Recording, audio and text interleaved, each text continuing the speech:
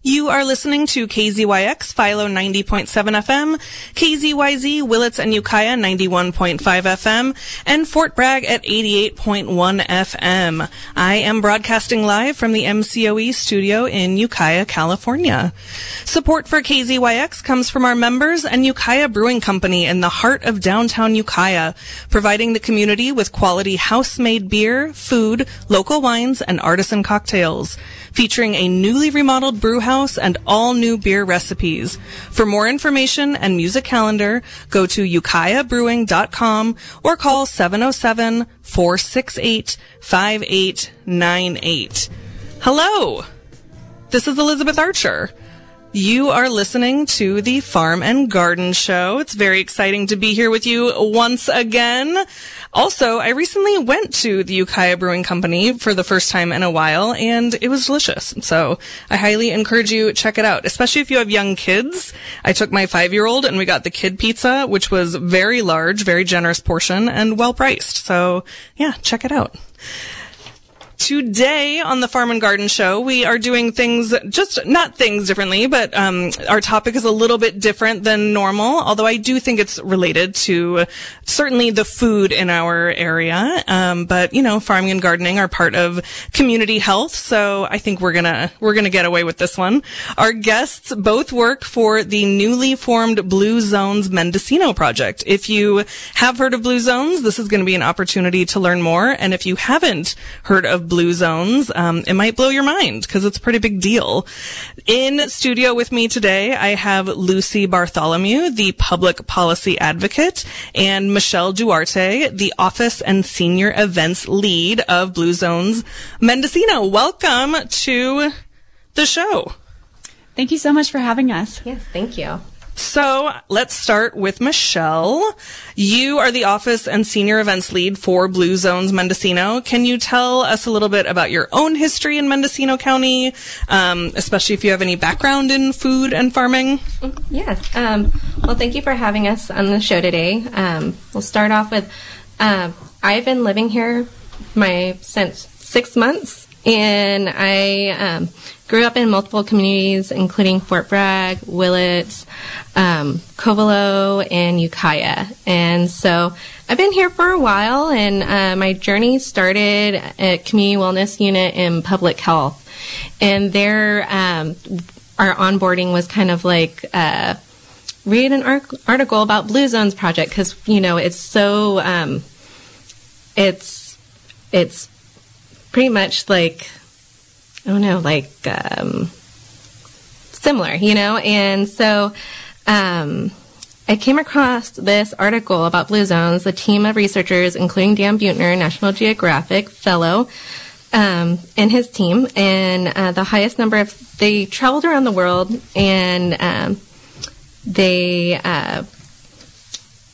with the highest number of, so they went around the world, excuse me. It's okay. I love National Geographic. So whatever you have to say about National Geographic, I'm in. Totally. Yeah, so they traveled around the world, found that there were places around the world that there were a high number of centenarians. And so centenarians, like people that are 100 or older. Exactly. Old folks. Totally. And so those findings, we are trying to implement that into our work. And so we're trying to make the healthy choice the easy choice. And so when I heard that it was going to be here in Mendocino County, I was just ready. So making the healthy choice the easy choice for Mendocino County. Cool. All right, Lucy, your turn. You are the public policy advocate for Blue Zones Mendocino. Same questions. You and I have met before today. And so I know you have some background in food. Can you tell us a little bit about your own history in Mendocino County and your background in food and farming? Yeah, of course. So food and farming have really been like the cornerstone sort of guiding light of my career and sense of purpose, and is actually the reason why I came to Mendocino County. So I first came to Mendocino County in 2013, and sort of a classic come to Mendocino County story where I came here for 2 months to learn about agriculture through Ecology Action and John Jevons. And those 2 months were up, and I basically never left. So very similar to my coming to Ukiah story to Mendo. Just 1 year before you, I came as a farm volunteer. I remember meeting you, I think the first time we met was like 6 years ago or something like that. Sounds right.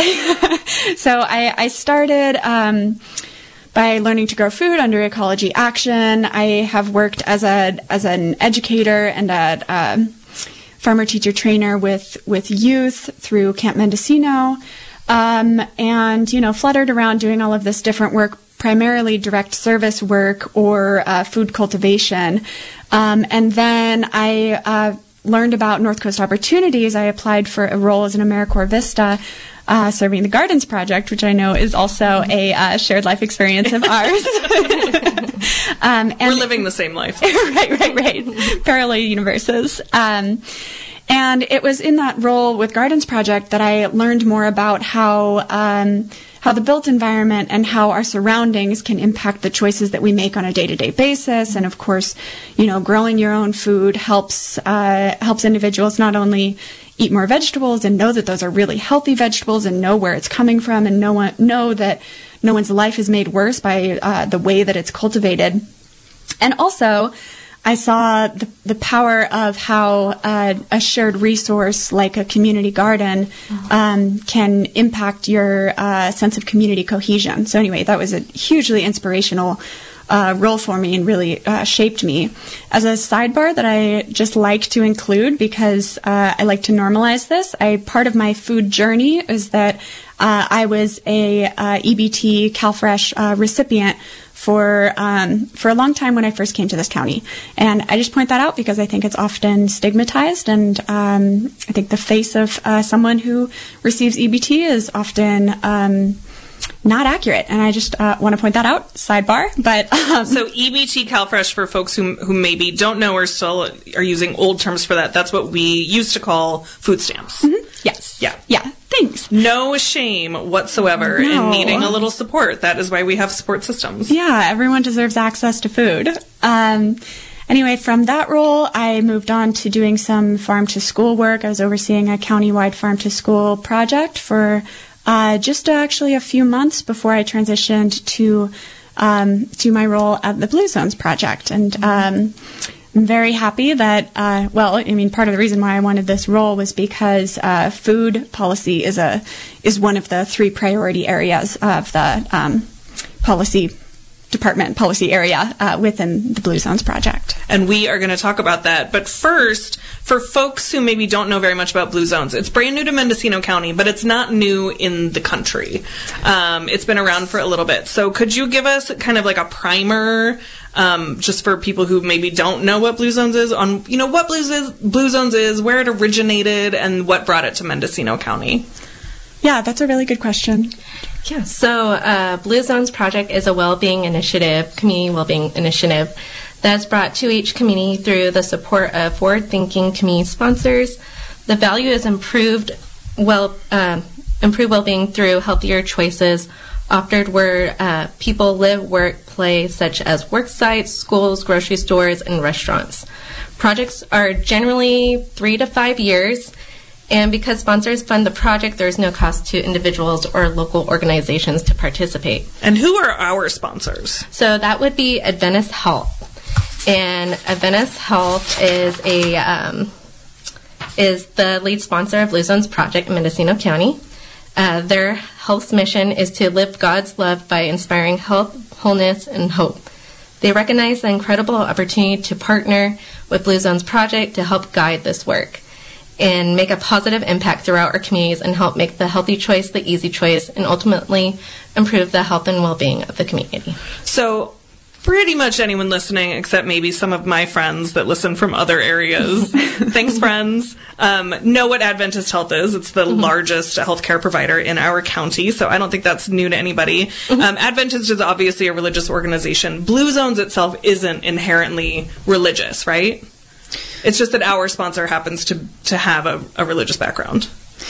Right. So that's accurate, but there's a caveat there that part of this National Geographic study did find that people who live within cohesive communities and who have a sense of purpose do live longer, healthier lives. And so one of the manifestations of that is that faith-based communities or people with faith in their lives do actually live about, 7 years longer on average. Mm-hmm. It doesn't need to be faith, but they have found that faith is a way.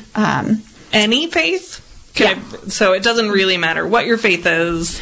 Just if you have that sort of like a belief system, you believe in something larger than yourself, that helps you live longer. So, I'm worried about us getting into a little bit of a digression, but I will say anyway that it's an interesting. I know. I think it's interesting topic. too. So one of the breakdowns of that is that sitting quietly, having meditative space is really good for your cholesterol, for your blood pressure, for all of these things. And that, folks who say it's prayer or worship or meditation or, whatever, a lot of people who practice faith, by practicing faith, they have built in these systems to downshift and sit quietly and breathe and be just in the moment. And so, realistically, that's a big part of what makes it healthy. I don't think that's a digression because honestly, farming can be a meditative state. Mm-hmm. And was it in How to Grow More Vegetables where he talks about hoe leaning? Yeah, so and building Aikido into your practice. So I don't think that's a digression at all. I think we just made this highly relevant to the Farm and Garden show. Love it. So Blue Zones, you said, is typically 3 to 5 years long. Is that pre-established before a sponsor starts? Do we know if we're doing 3 years or 5 years, or is it sort of if by 3 years we haven't hit the measures, we push out to 4 and 5? Yeah, I would actually kind of turn that on its head. Oh, sorry. Do you want to? Oh, no, it's totally fine. So, so we start off with a blueprint, which is our scope of work, and that is built by input from the community members that are volunteering their time to help us and give us their input as far as what are the gaps and how can we fill in those gaps with support. So, because we want it to be sustainable, and so it can change. If 3 to 5 years is definitely kind of a huge range, but it can change, and it's based off of if we hit the points, but also if the need is there as well. Got it. And so there's a lot of factors that come into it, and but yeah, the blueprint, it is a living, breathing thing, and so it consists of policy, people, and places. And the people, that's kind of my sector, alongside with Azucena and Chavez Huerta, and she does the engagement outreach, and Ryan, our org lead, he works with grocery stores, schools, the places, and Lucy, she does. Yep, I do policy work. So what metrics are used to measure the success? How will Blue Zones know if you've hit your goals? Yeah, so we have a couple different ways. So this could be sort of a long answer, but that's okay. This is something that is going to impact all of us. So let's take this opportunity to let folks know what you're doing. Sure. So we have sort of the dry way of considering if we've reached our metrics of success, which is, that we would have developed at least 3 policies for the built environment and developed, however many marquee projects, which is changes, palpable changes to our surroundings. We will have engaged, X amount of schools. I guess I can tell the actual numbers of these things. There's no secrets here. Yeah, no, it's not a secret. This is a safe space, Lucy. I guess I just think that this part is slightly less interesting. But so we will have reached 50% of the public schools within the county We will have developed walking school buses and safe routes to school using, through our networks and program partners. Nothing that we do is ever in a vacuum. Everything that we do is, we're a community well-being initiative. So we work by building coalitions and empowering people and folks empowering us, and everything that we do is in collaboration. We will work with 25% of the grocery stores in the county and 15 of the largest employers in the county to create work sites that are more conducive to employee health. And then what I do think is interesting is our so we'll have these checklists. Okay, did we engage with these people? Did we do these things? Did we change these policies? Check, check, check. Okay, we're reaching these like benchmarks of progress.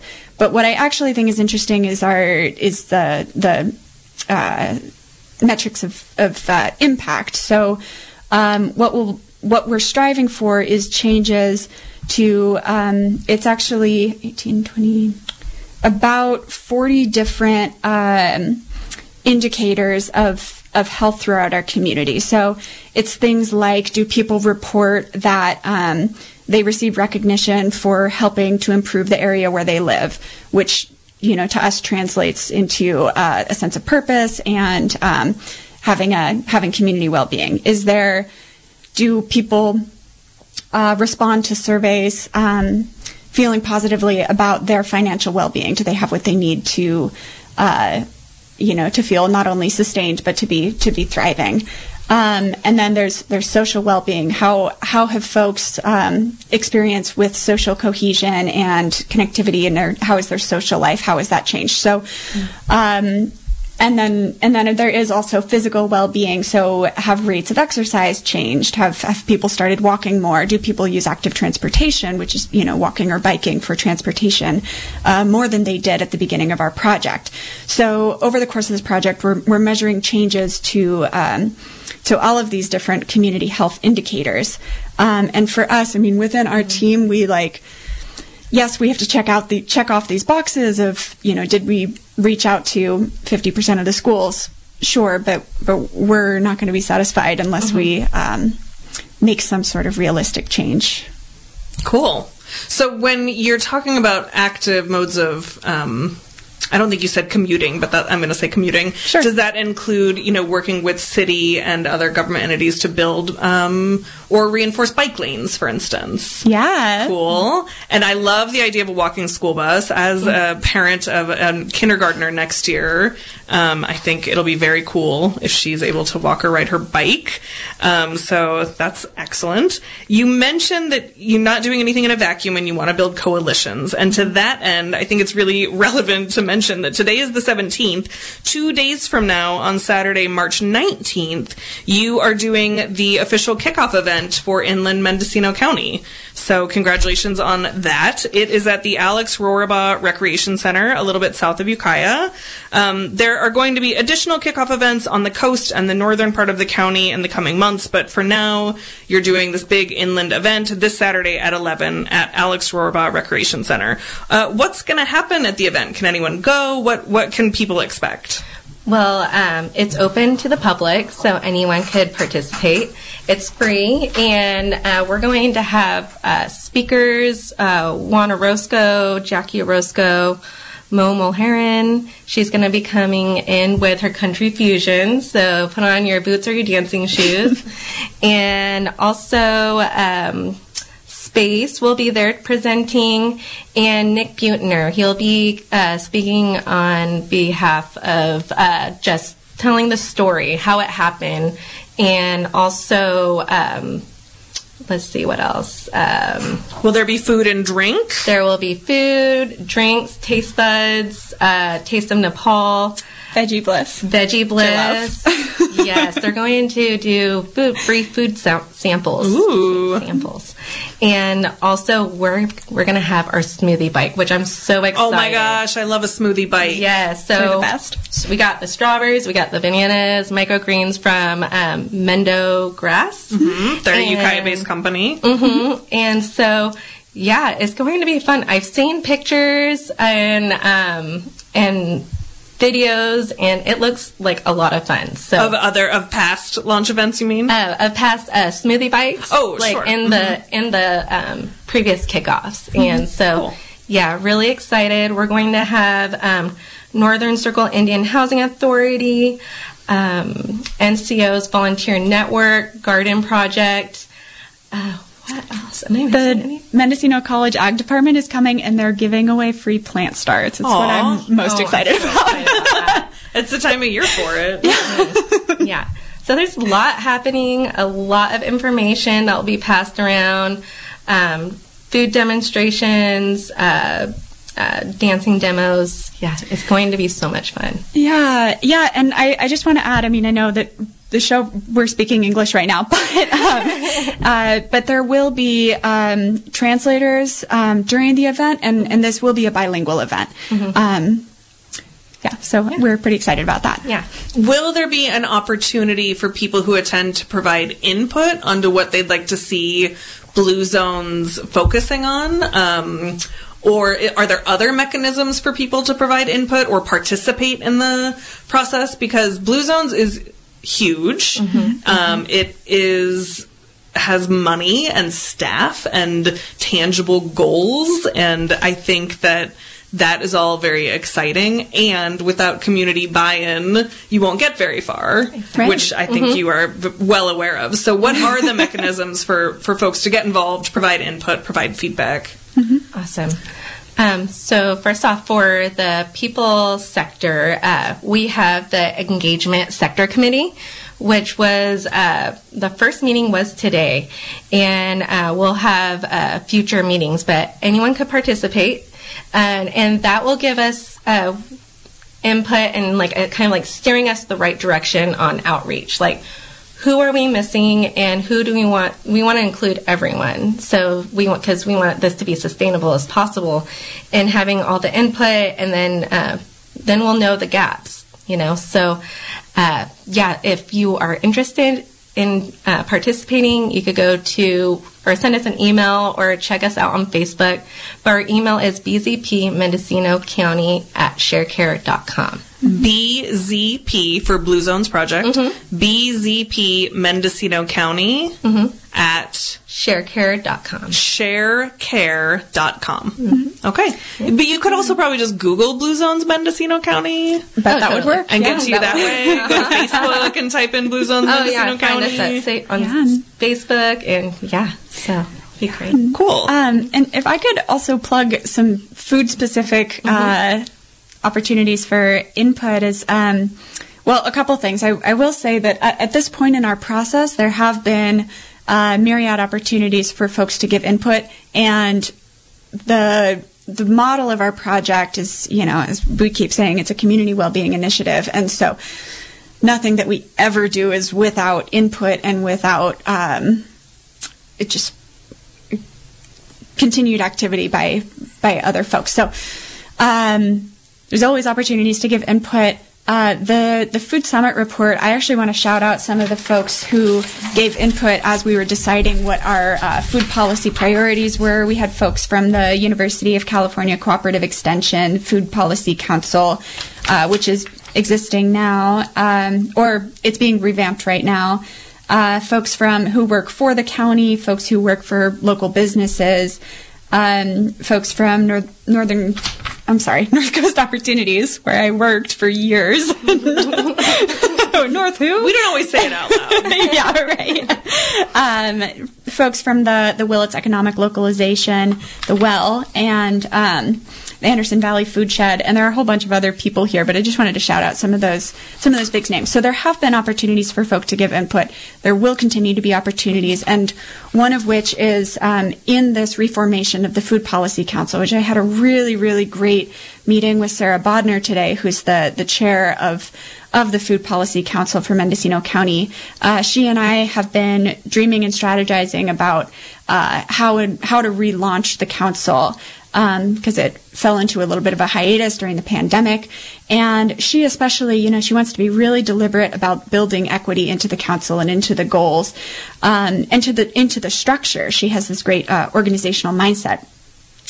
Anyway, if folks have interest in being part of that council or giving input on how the council is formed or perhaps what some of the goals are, I'm happy with an email coming to me personally. I'm fine sharing that, or Google Blue Zones Project Mendocino County. But I'll share my email address is Lucy, Lucy. Bartholomew, BARTHOLOMEW @sharecare, SHARECARE.com. Great. Well, we are going to talk about the Food Policy Discovery Report. First, I'm going to take just a moment to reintroduce you. If you are just tuning in, this is Elizabeth Archer, host of the Farm and Garden Show. My guests are Lucy Bartholomew and Michelle Duarte of the newly formed Blue Zones Mendocino Project. I am going to open up the phone lines if anyone has questions or comments. 707-895-2448. Again, if you want to give us a buzz, 707-895-2448. Until then, let's keep talking. So tell me about the Food Policy Discovery Report. You just completed it, is that correct? Well, sorry, we immediately have a caller. Fun. And I love callers, so let's take it. Hi, caller, you're live on the air. Hi. Hi. Hey, Can you turn your radio off? I wanted to ask a question and give some input. Okay. The thing that brought me to Blue Zones initially was the outcomes of projects in other towns. I remember hearing the outcomes of childhood obesity in some project they were doing somewhere after they had been there for 2 years. And so I would really like to hear outcomes of other places and how that, that got me interested years ago in Blue Zone. And we've had the Blue Zone project 6 Saturday workshops in Fort Bragg a year and a half, 2 years ago before the thing. So every Saturday we'd get together, and we decided that after meeting with 60 people that Mendocino County was probably 70% already a blue zone with all of us vegetarians and gardeners here. And the third thing I wanted to mention is Newport Beach. You had a project in Newport Beach for the blue zones, and one of the most fun things I discovered was when I went to the hotel there, I opened their, book of suggested nearby restaurants, and the restaurants had blue stars by them, the restaurants that had vegan and vegetarian and plant-based options available, which I think is a great idea for the travelers coming, especially to the coast and things, because as a vegetarian, I know that it's hard to find the right place right away, and now all I have to do is look at the blue stars. So those are my requests and suggestions, blue stars. And I signed up a long time ago to be part of this and give input, and I've never had any response from the 2 or 3 emails I sent to register. So I hope you have an outreach person that can keep those of us who registered to be a part of Blue Zone informed, even just an email or an update. Can you tell us where you registered? Well, I'm sorry, was it an online form or? Probably both, because when I hear about it, I write down your address, and anyway, I can talk to you about that afterwards, or something that I've never had a response. So I'd urge you to talk more about the outcome metrics and the outcomes of your process in schools and the dramatic change in childhood obesity in those schools that have tried this. And so that really hooked me to the project. Cool. Thank you. Thanks and what time is Butner going to be at your opening? What time is he scheduled for his speech?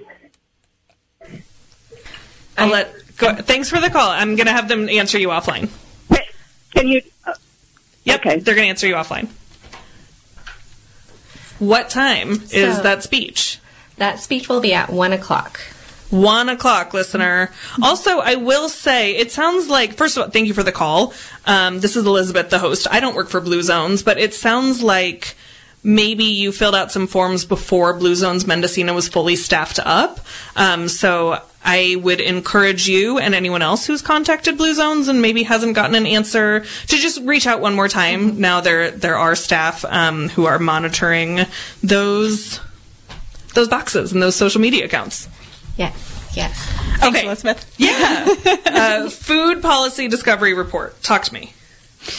Sure. Well, first I want to respond to a couple things from the caller, because I think that those were some really good points. So the point that she brought up about the hotel that she had seen with the blue stars that said, this is a place that's been certified as a Blue Zones hotel, or a place that prioritizes Blue Zones choices. That is something that we will be implementing in this county. Our organizational lead, Ryan Van Ness, who can't be here today, but he is the person who is engaging with places, all types of places, grocery stores, schools, restaurants, and that signage within these places that you go that says, here are some healthy choices if you're interested. Here's just making it obvious and beautiful and exciting to make the healthy choices. That's something that he is already really excelling at, and he just got started. And so folks will see that more over the next 5 years. Cool.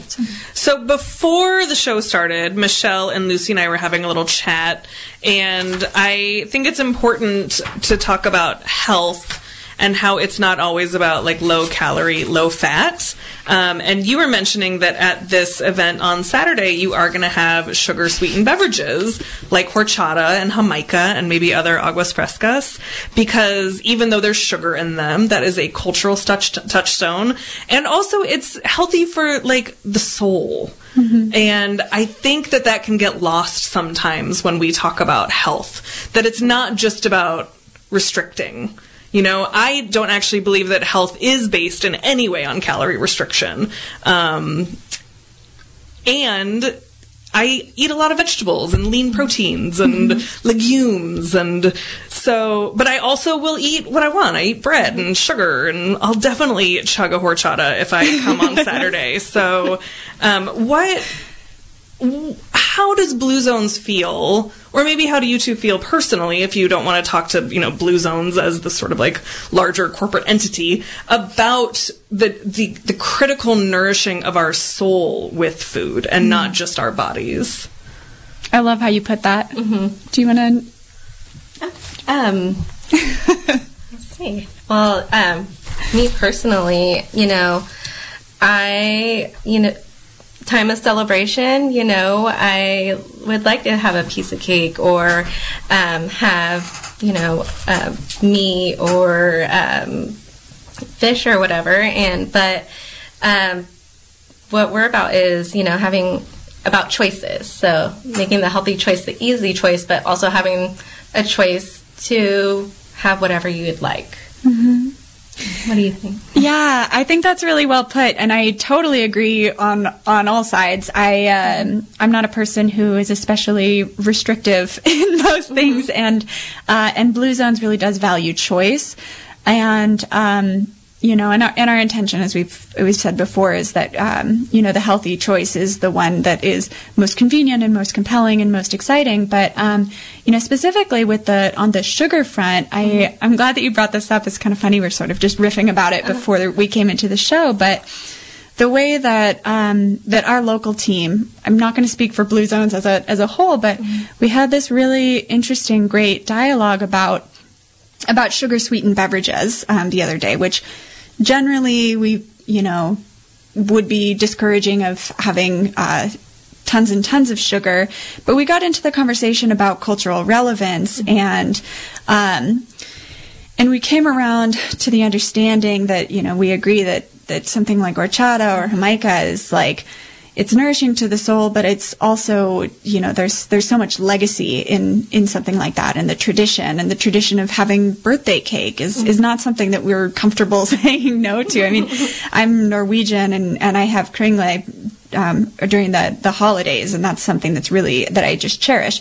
Anyway, but the point is, we got to this point where we realized that that we do feel comfortable taking a stance against corporate sugar and the sugar industry, big sugar and sugar lobbying, which plays a really profound role on our policies and our health. Yeah.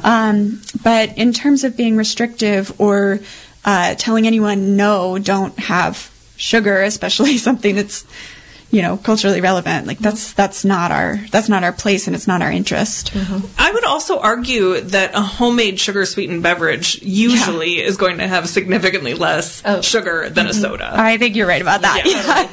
And you can also use a shameless plug here, honey. The beekeeper's wife says blushingly.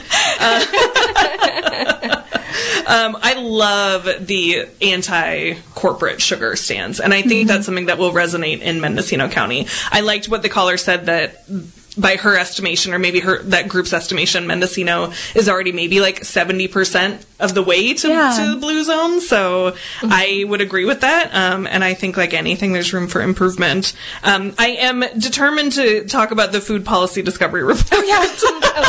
Oh, that's why we're here. Yeah. So you had a food policy summit. You mentioned some of the folks that attended that and the organizations.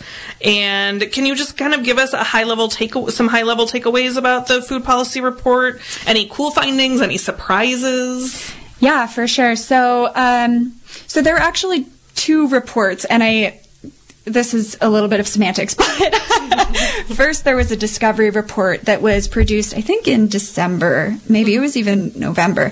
Anyway, end of 2021.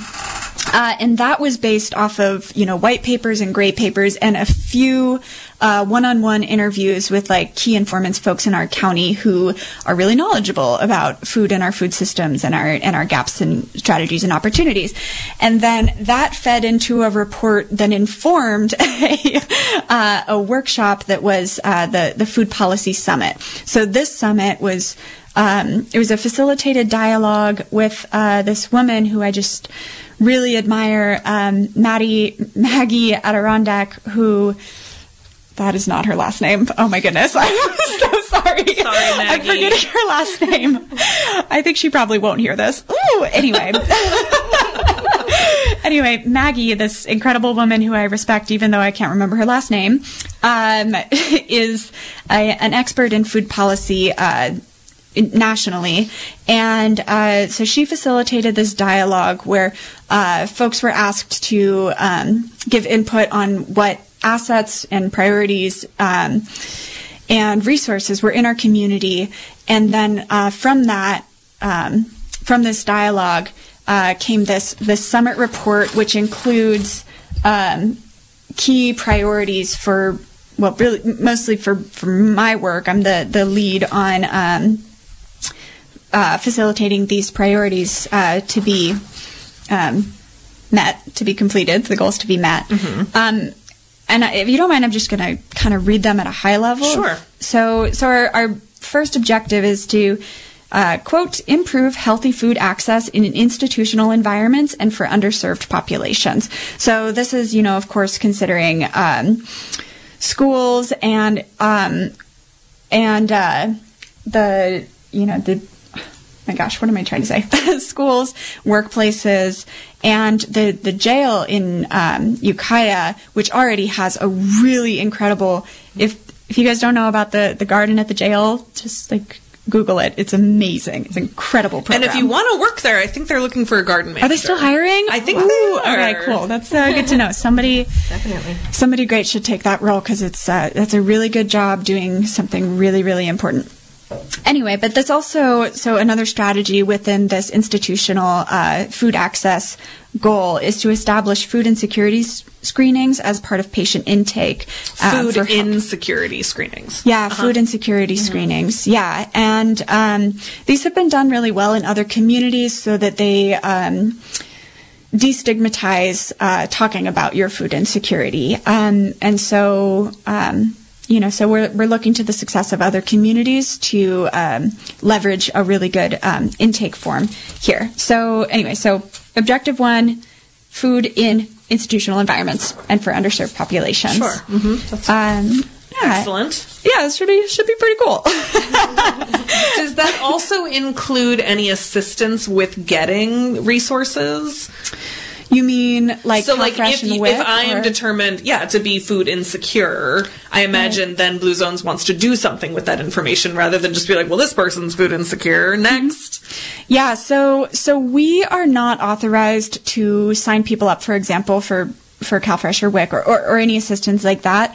It is within our place. It's our place to direct folks to the right agencies, whether it's, Health and Human Services or, whatever the appropriate helping body is. But I do think it's important to make clear that the work that we're doing is not necessarily programmatic. We don't necessarily do, direct service with clients. We're really here to build and change systems. So that could include, educating folks in the community about how to sign up for those things, but we don't provide direct assistance. Sure, but even the process of making people aware of what resources are available to them can have tremendous impact.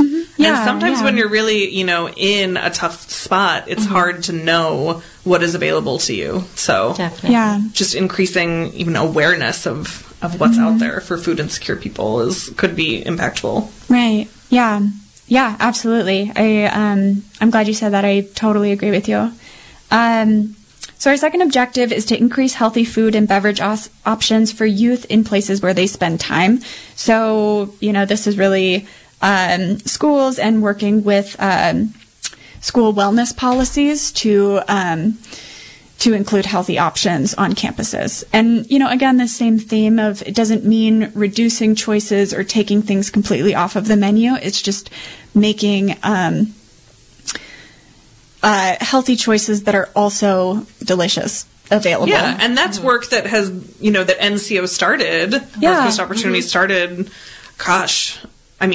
decades ago probably, but certainly there was a USDA block grant a couple years ago that was really focused on getting equipment into school kitchens, doing from scratch cooking. So that's nice that there's like a little bit of a groundwork laid for Blue Zones there in working with the schools to continue that work. Yeah, absolutely. Yeah. And NCO is, obviously I worked for NCO for years, and so I love NCO. And, same. Guilty. Who hasn't worked for NCO? Really. They're an enormous employer.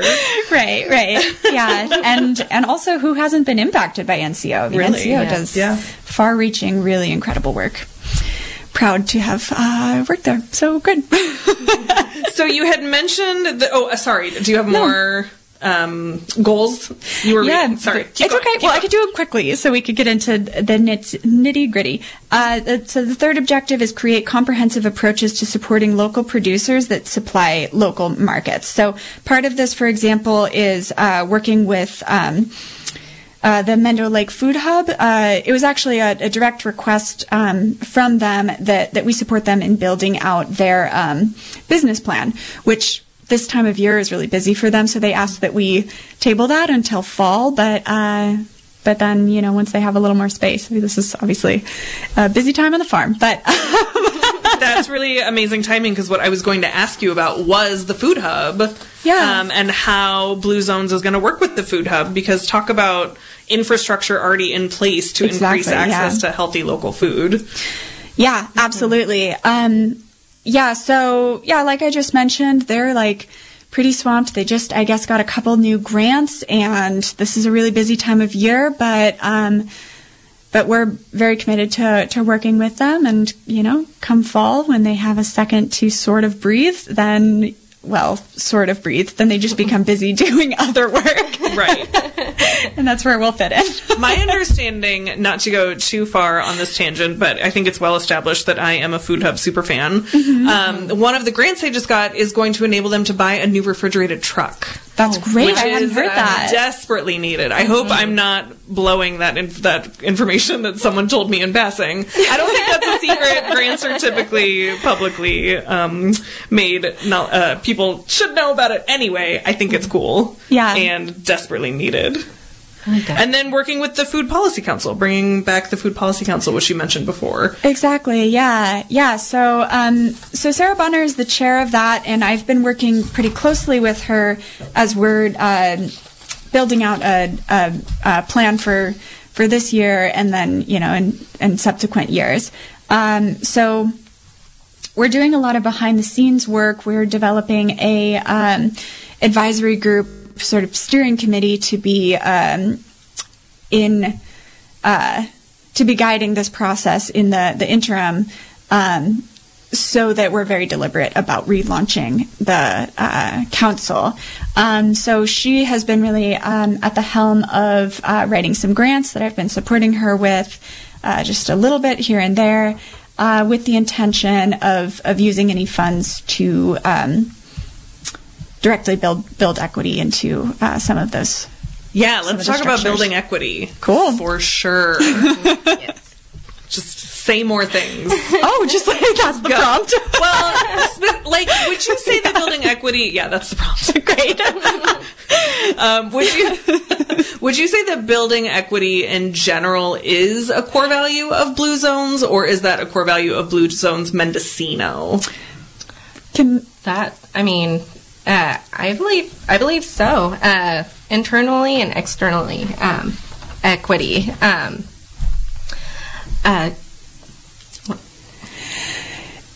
Yeah, I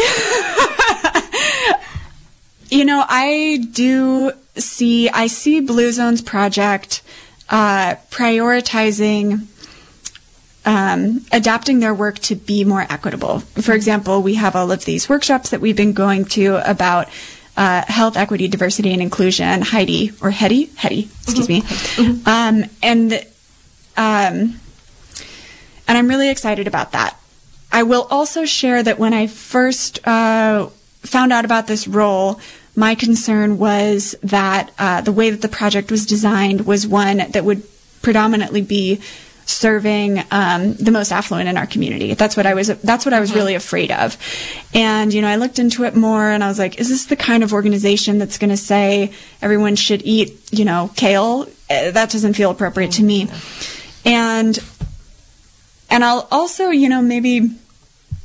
I'll also say that I'll leave it at that. I was nervous about the way that this project could be implemented, and then I met some of the team members, and I was really reassured that the local team, which I'm just like in love with our local team. Oh my gosh. It's so cool. Really did interpret the work of Blue Zones in a way to manifest a equity-driven model in our county. And every single one of us, the term equity, this lens of health justice and access and destigmatization and health as a right is something that it feels like such a cornerstone of all of our purpose within this work. Mm-hmm. So I don't know if that was maybe I'm being too transparent, or maybe not. I don't know. There's no such thing as too much transparency. Okay. So, we talk about equity, and people typically interpret that as, supporting people who don't have a bunch of money, poor people from less, socioeconomically privileged backgrounds. We also tend to talk about equity when we're talking about, Black, Brown, Indigenous people.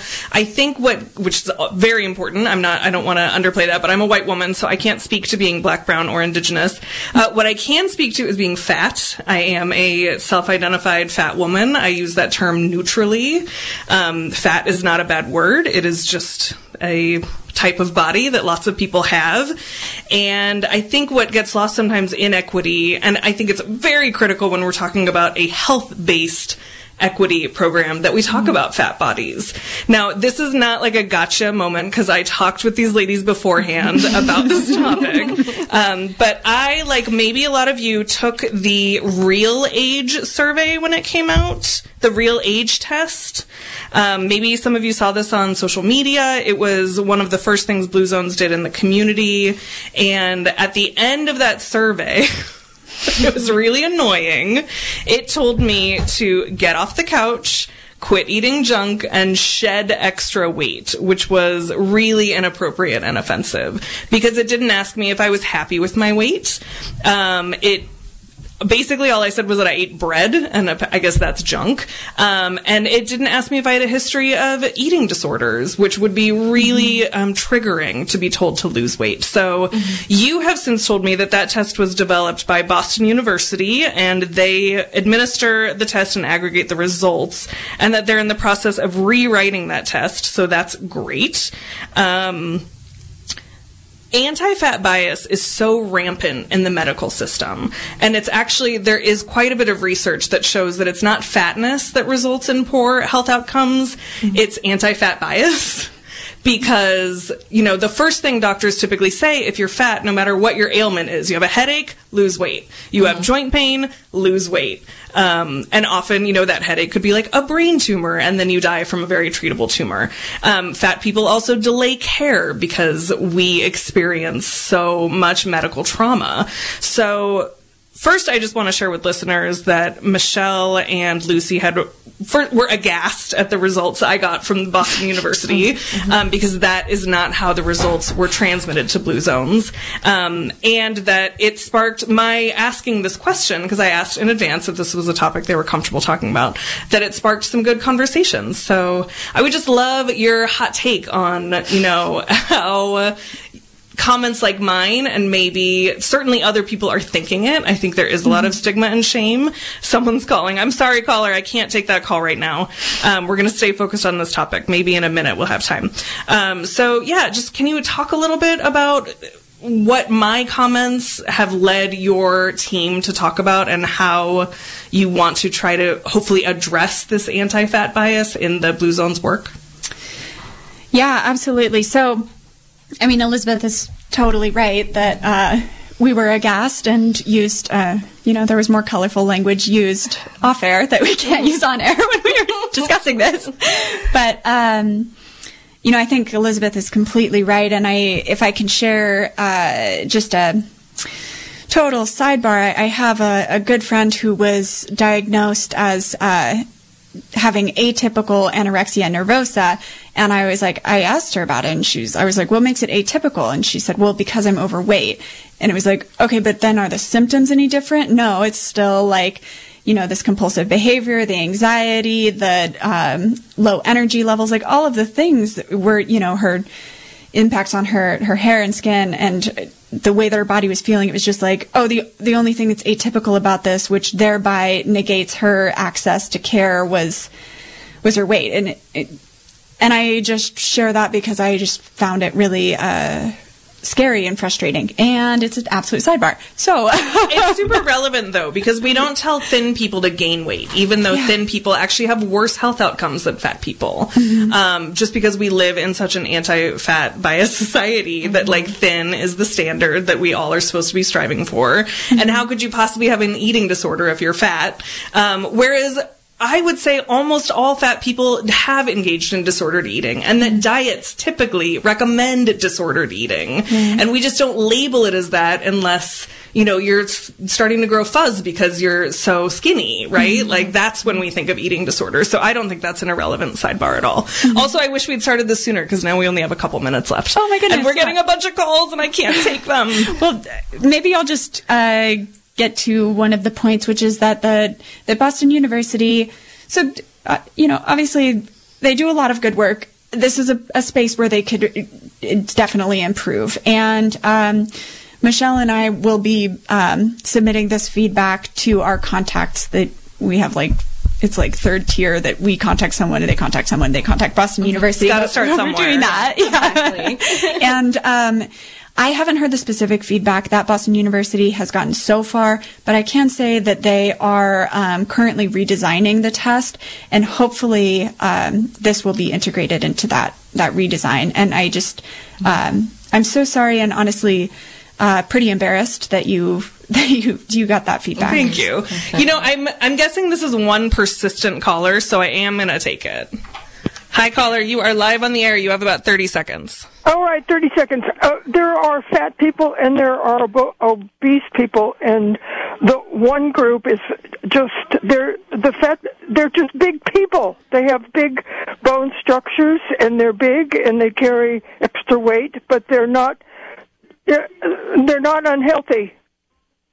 Okay, thanks for that call. I am going to challenge the notion that, first of all, I don't use terms like like overweight and obese, because those are stigmatized. There's fat. The categories of fat are small fat, medium fat, super fat, and infinifat, and there is no reason that an infinifat can't be healthy, and I would also add that no one owes anyone else health. This has been a production of Mendocino County Public Broadcasting, KZYX, Philo 90.7 FM, KZYZ, Willits and Ukiah 91.5 FM, and Fort Bragg at 88.1 FM. You can find more content like this on our website at kzyx.org, and consider donating by clicking the red donate button in the upper right corner. Thank you for listening.